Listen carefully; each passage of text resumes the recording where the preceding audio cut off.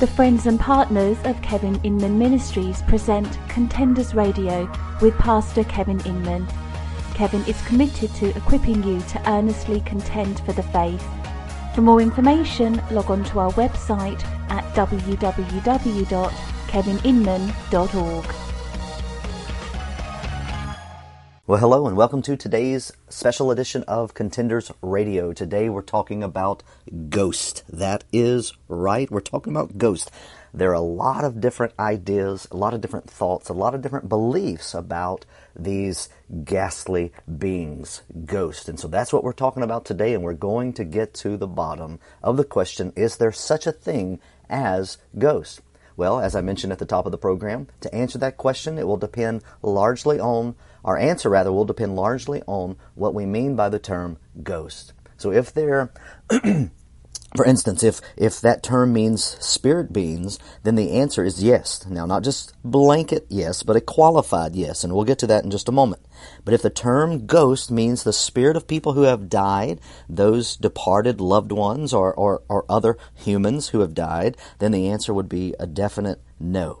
And why can we say definitely no to that? Well, because the Bible makes it abundantly clear that there are spirit beings, both good beings, both evil beings. There are good and evil spiritual beings. But the Bible also negates the idea that the spirits of deceased human beings can remain on the earth and haunt, so to speak, the living.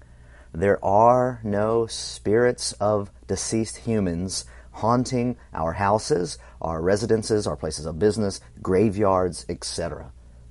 Let's look and see what the Scripture says. Remember, we here at Contenders Radio, as every Christian should believe, we believe that the Bible is our final authority. And so our answer is not based on our emotion, on our feelings, even on our experiences, because our emotions, our feelings, our experiences can all trick us, they can deceive us, they can be wrong, we can be manipulated, but the Word of God is steady, sure, constant, it is fixed, it cannot be manipulated. Now, yes, there are those that twist the Word, but the Word of God, taken in context, properly understood, properly read, properly interpreted, it does not err. And so we want to use the Bible as our authority on whether or not there are such things as ghosts. Now, we said, yes, there are spiritual beings, there are good spiritual beings, there are evil spiritual beings, but ghosts are not the spirits of departed humans.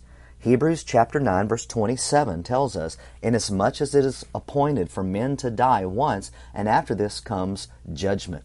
You see, that is what happens to a person's soul, to a person's spirit after death. Judgment.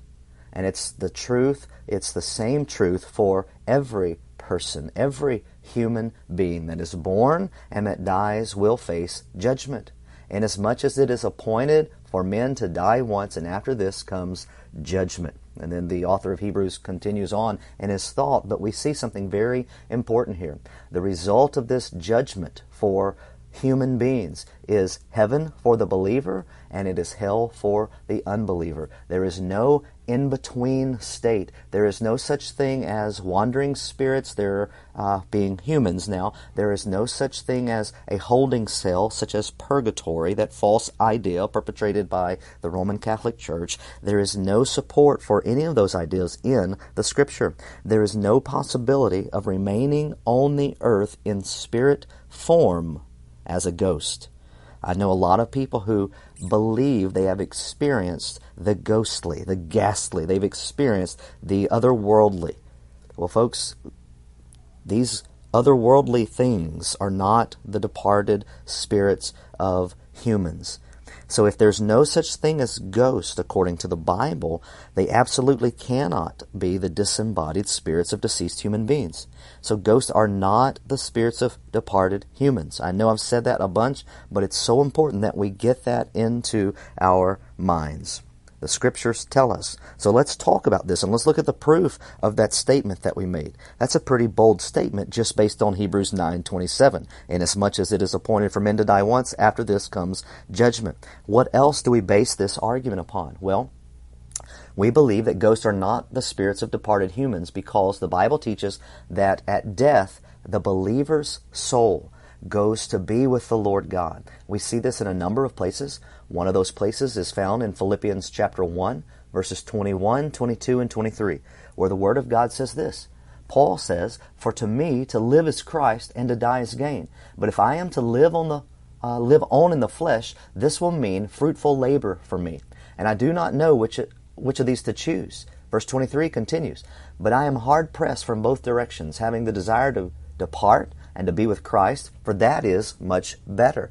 You see, the Apostle Paul understood that to live as a Christian is to live for Christ. Our life is for Christ. But to die, he said, would be gain. Why? Because the spirit of a believer, when it departs the flesh, it goes to the presence of the Lord, goes to be with the Lord. He says it would be better for me to depart and be with Christ. That is much better. We know that Stephen, early on in the book of Acts, in Acts chapter 7, verse 59, whenever he was being put to death, he exclaimed, he cried out, "Lord Jesus, receive my spirit." He did not say, "Lord Jesus, hold me here in purgatory. Lord Jesus, be with me as I continue to wander the earth in spirit form." He said, "Receive my spirit." We also see in 2 Corinthians chapter 5, the Apostle Paul, in verses 6, 7, and 8, that's 2 Corinthians 5, verses 6, 7, and 8, he tells us that Christians who are away from the body are at home with the Lord. He says this, quote, "Therefore, being always of good courage, and knowing that while we are at home in the body, we are absent from the Lord." He continues, "For we walk by faith and not by sight. We are of good courage, I say, and prefer rather to be absent from the body and to be at home with the Lord."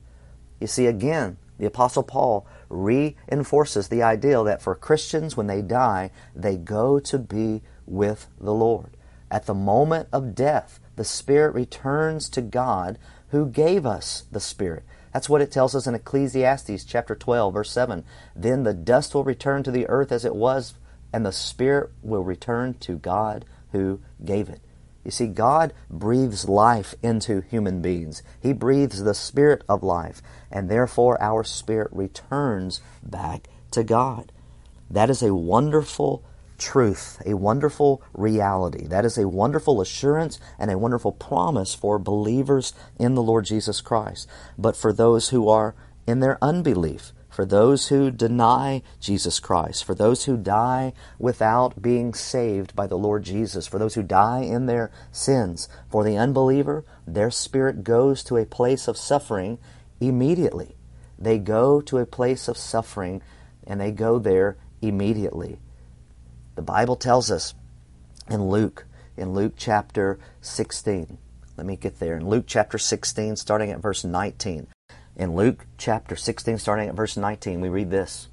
In a story that Jesus tells others about the rich man and Lazarus. Now note, he doesn't qualify this as a parable. This is a story. I believe this is an actual factual event. He says, "Now there was a rich man, and he habitually dressed in purple and fine linen, joyously living in splendor every day. And a poor man named Lazarus, who laid at his gate covered with sores, and longing to be fed with the crumbs which were falling from the rich man's table.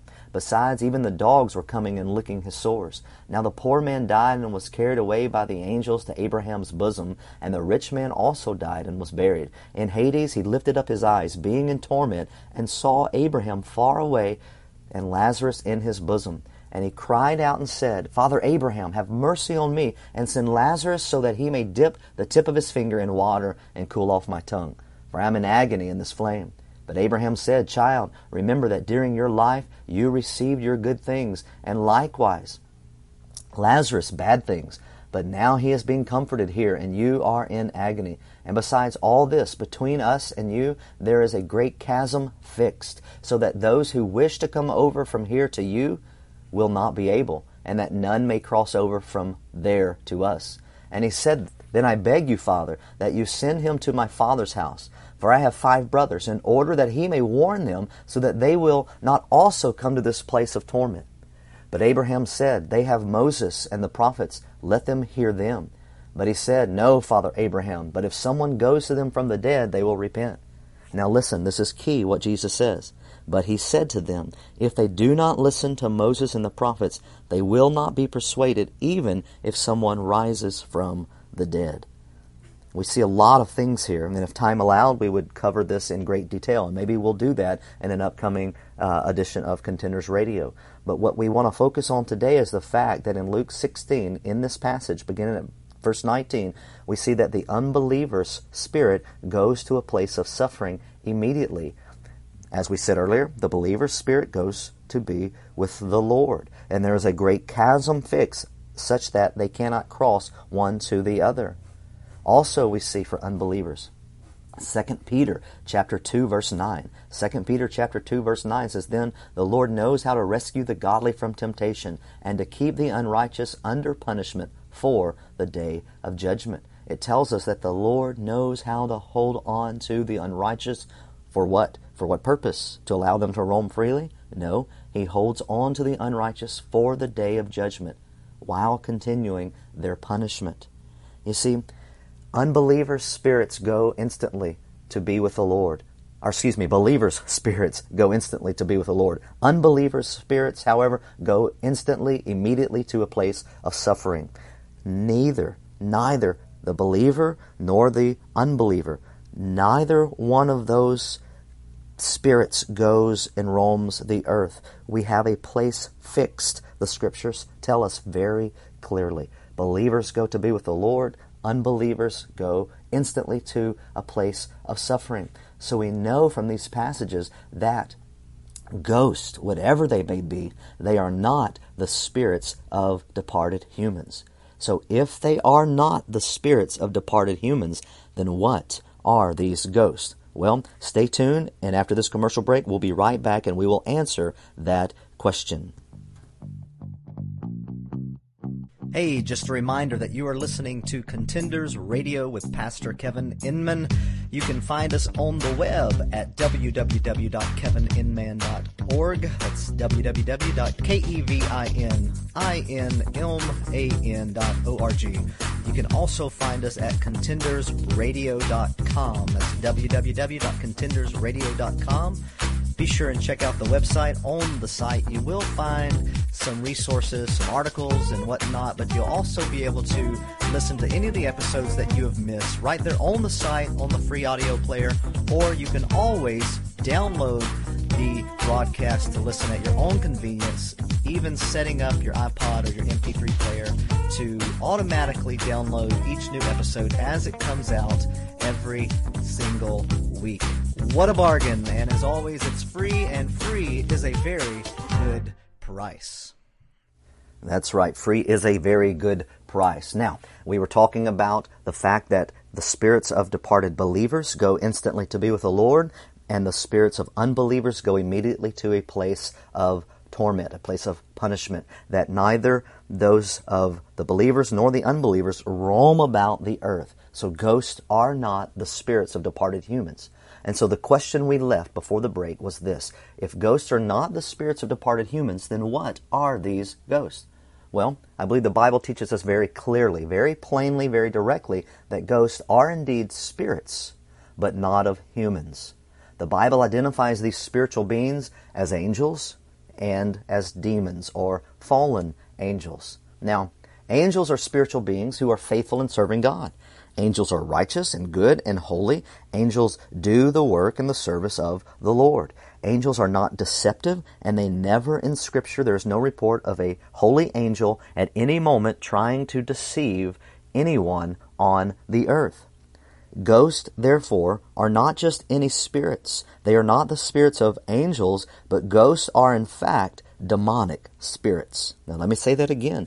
Ghosts are not just any spirits. They are not the angelic spirits, but they are absolutely the demonic spirits, those spirits of the fallen angels. You see, demons are in fact fallen angels, angels who rebelled against God. Demons are evil, demons are deceptive, demons are destructive. And according to 2 Corinthians chapter 11, verses 14 and 15, we see that demons masquerade as angels of light and as servants of unrighteousness. Now look at this. Or they masquerade as servants of righteousness. Listen to this. In 2 Corinthians chapter 11, verses 14 and 15, it says, "No wonder, for even Satan disguises himself as an angel of light. Therefore, do not be surprised if his servants also disguise themselves as servants of righteousness, whose end will be according to their deeds. And he goes on from there. But we see that Satan, who is in fact a fallen angel, he masquerades as an angel of light. And his servants do also. Now specifically here, it looks as if Paul is speaking of those human servants, but he does mention Satan, who is in fact a fallen angel. Other fallen angels, these demonic spirits, in the same way, they masquerade as angels of light, as servants of righteousness. So they are the ghosts that people are encountering. Now, that's just taken for granted that they are actually encountering something. It's always possible and likely and plausible, if you will, that some people are just imagining. Some people may be making it up. Some people may be reading into something that actually isn't there. And let's just face it, there may be people who might be a little schizophrenic, okay? So it might not necessarily even be a demon at all. But if they are genuinely encountering some spiritual being, it's not the ghost of a departed loved one or even a departed acquaintance or a departed stranger. It's not a human being at all. It is a demonic spirit, a fallen angel. In 2 Timothy chapter 4, verses 1, 2, and 3, we read this.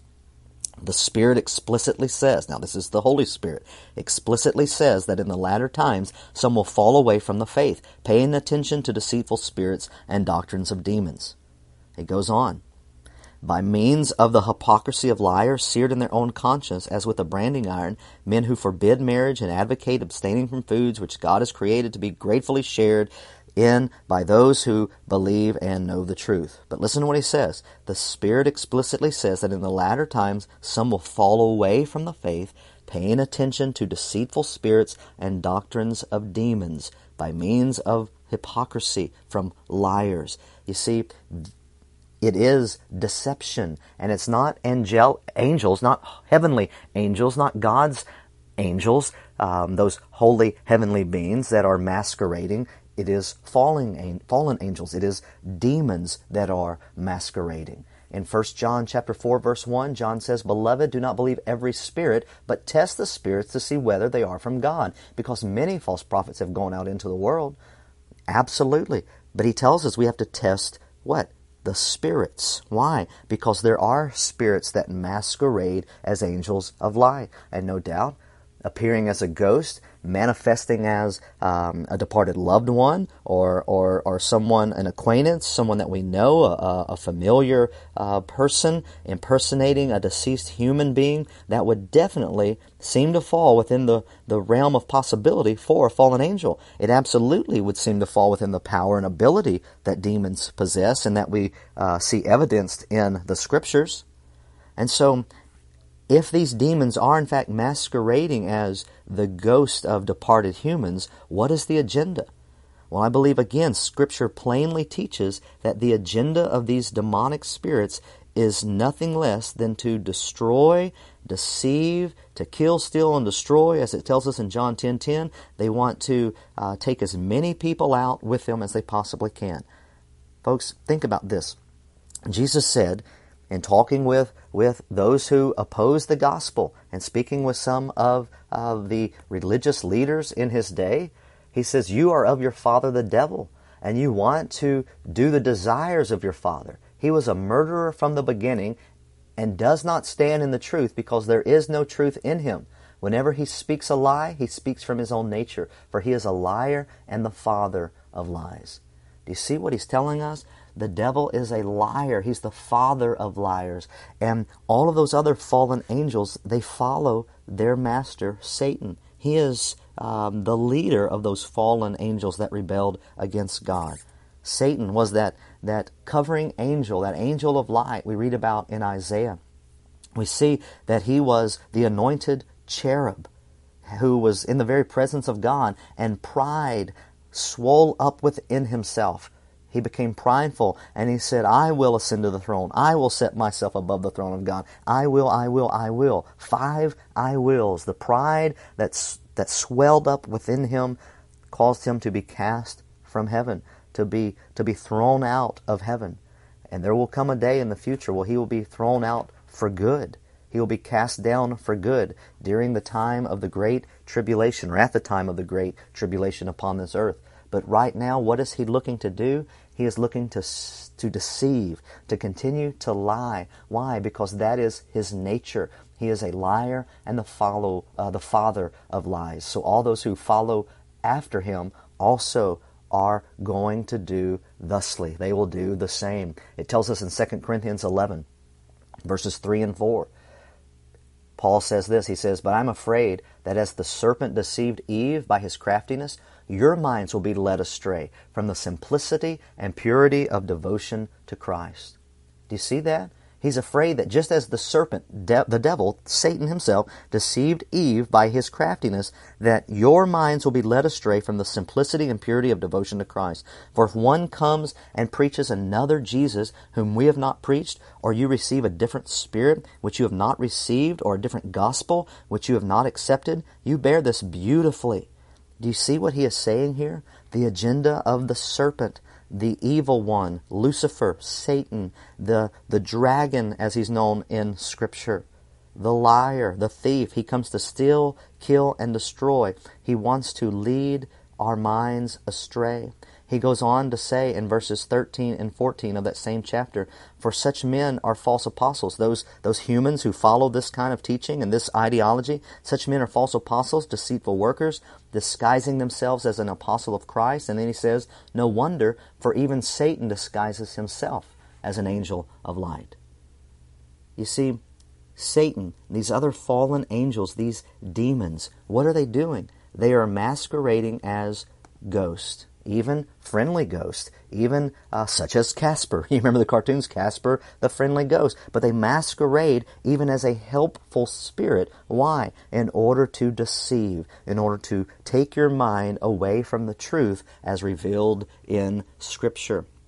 Hebrews 2:14 says this, "Therefore, since the children share in flesh and blood, he himself likewise also partook of the same, that through death he might render powerless him who had the power of death," that is, the devil. Do you see what Jesus has done? Jesus has taken that power. Satan, yes, Satan is a powerful being. Don't think for a minute that he's not, but he's not more powerful than Jesus. He's not the yin to Jesus's yang, if you will. He's not equally evil as Jesus is equally good. No, Jesus is eternally God, but Satan is a created being, an angelic being that sinned. His sin was pride. It swelled up within himself. The 5 I wills we see there in Isaiah. And so Satan was cast away, and he took angels with him in his rebellion, and now he seeks to steal, kill, and destroy. He wants to deceive. He wants to oppose God. He wants to keep us from sharing the gospel faithfully. He wants to take our minds and our attention. He wants to take he wants to take our all, but he wants to turn our focus from the gospel and from the truth of Scripture, and he wants us to be at least sidelined.